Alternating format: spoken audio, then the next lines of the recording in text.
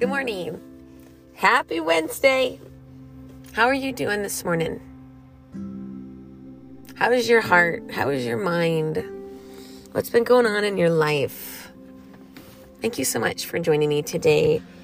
For me, things have been a little crazy, but I think that's my new norm these days. I think I'm just learning to embrace it.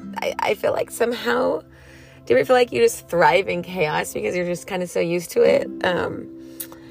So long story, well, the short end of it is I now have my oldest son, Nathan, back with us here at the house. So this last weekend, my husband and I drove up to South Carolina to go pick up our son, Nathan, and now we are transitioning him back home. And so that has been just kind of exhausting, a lot of driving. It was kind of an abrupt thing. It wasn't something that we had kind of planned for, but God just kind of said, hey, this is what we have to do. And so we are just in the throngs of adjustment, and with my other son, Caleb, and with my stepdaughter, Ceci. And so, so just learning again to just kind of surrender all to God and trust His plan as we navigate through kind of uncharted territories here, and just trying to get my oldest son help that he needs to kind of get back on the course he needs to be on. So with all that said, I just want to thank you for joining me, because I really have an awesome scripture the Lord used to encourage me through this process. And it's Psalm 71, and it's just a few scriptures. We're going to start at verse 19, which is so good. And it says, also your righteousness, O God, is very high. You have done great things. O God, who is like you? You who have shown me great and severe troubles shall revive me again and bring me up again from the depths of the earth.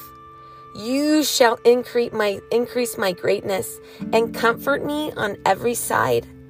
Also with the lute I will praise you and your faithfulness, O my God. To you I will sing with the harp, O Holy One of Israel. My lips shall greatly rejoice when I sing to you, and my soul which you have redeemed. My tongue also shall talk of your righteousness all the day long. We're doing that now. For they are confounded, for they are brought to shame who seek my hurt. Amen. Amen. This is an amazing psalm. And I really, really want to highlight verse 20. Verse 20. You who have shown me great and severe troubles shall revive me again. We were meant to rise. We were meant to be revived again. Jesus did not stay dead and defeated in the grave. He rose. He rose up, and he got up, and he was now with the Father. Every morning the sun rises. The sun rises every morning as a reminder how Jesus came, but then he rose again. And I feel like we were meant to get up and rise up and not be defeated by the troubles that surround us. You know, it's really cool. I was thinking how he rose, like Jesus rose. But even the word hero, he rose. If you can get up, it's like you're a hero, right? Like he rose. You're a hero. That's what heroes do. When the enemy comes or the villain comes and they're defeated, they keep getting up and they keep getting up, and then they usually defeat the enemy in the end. And I want to let you know a little secret. God wins. The enemy doesn't triumph over us. God wins. We win. We're on the right team here. So let's just pray and ask God to give us the strength to rise again, to be revived again, for us to increase our greatness, for us to feel God's comfort on every side.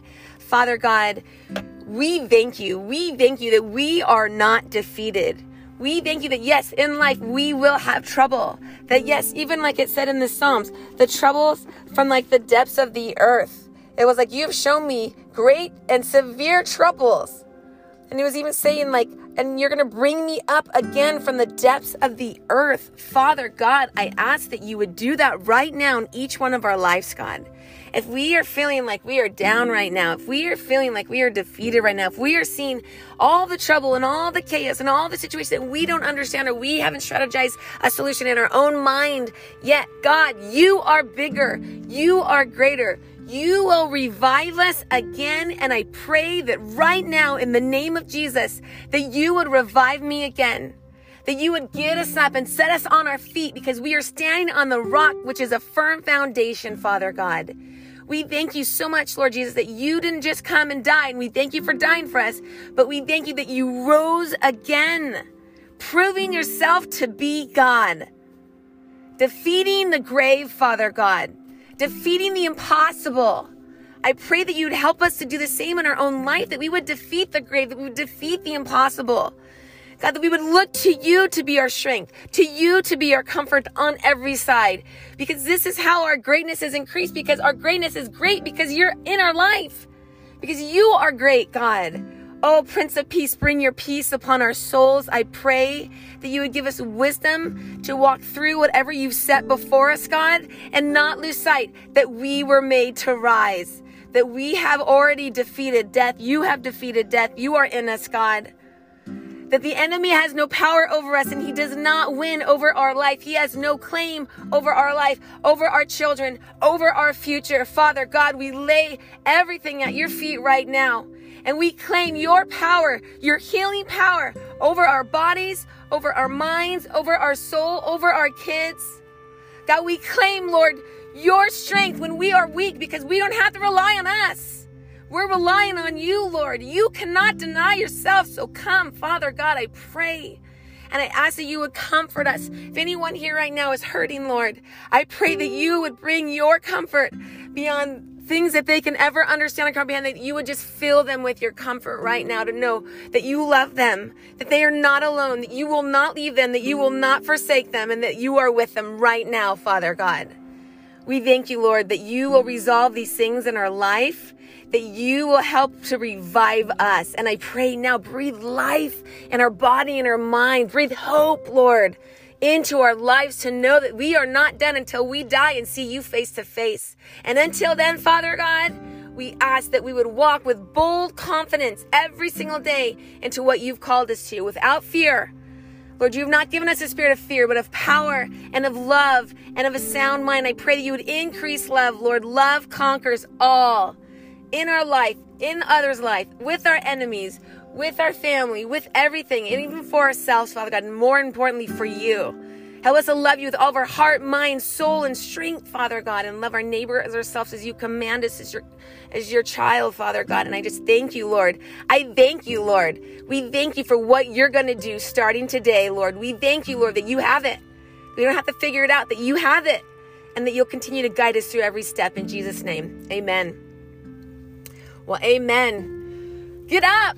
Revive again. You were made to rise. You will not be defeated because you have God, the hope and glory that you need to make it through. I love you so much. Have a great day.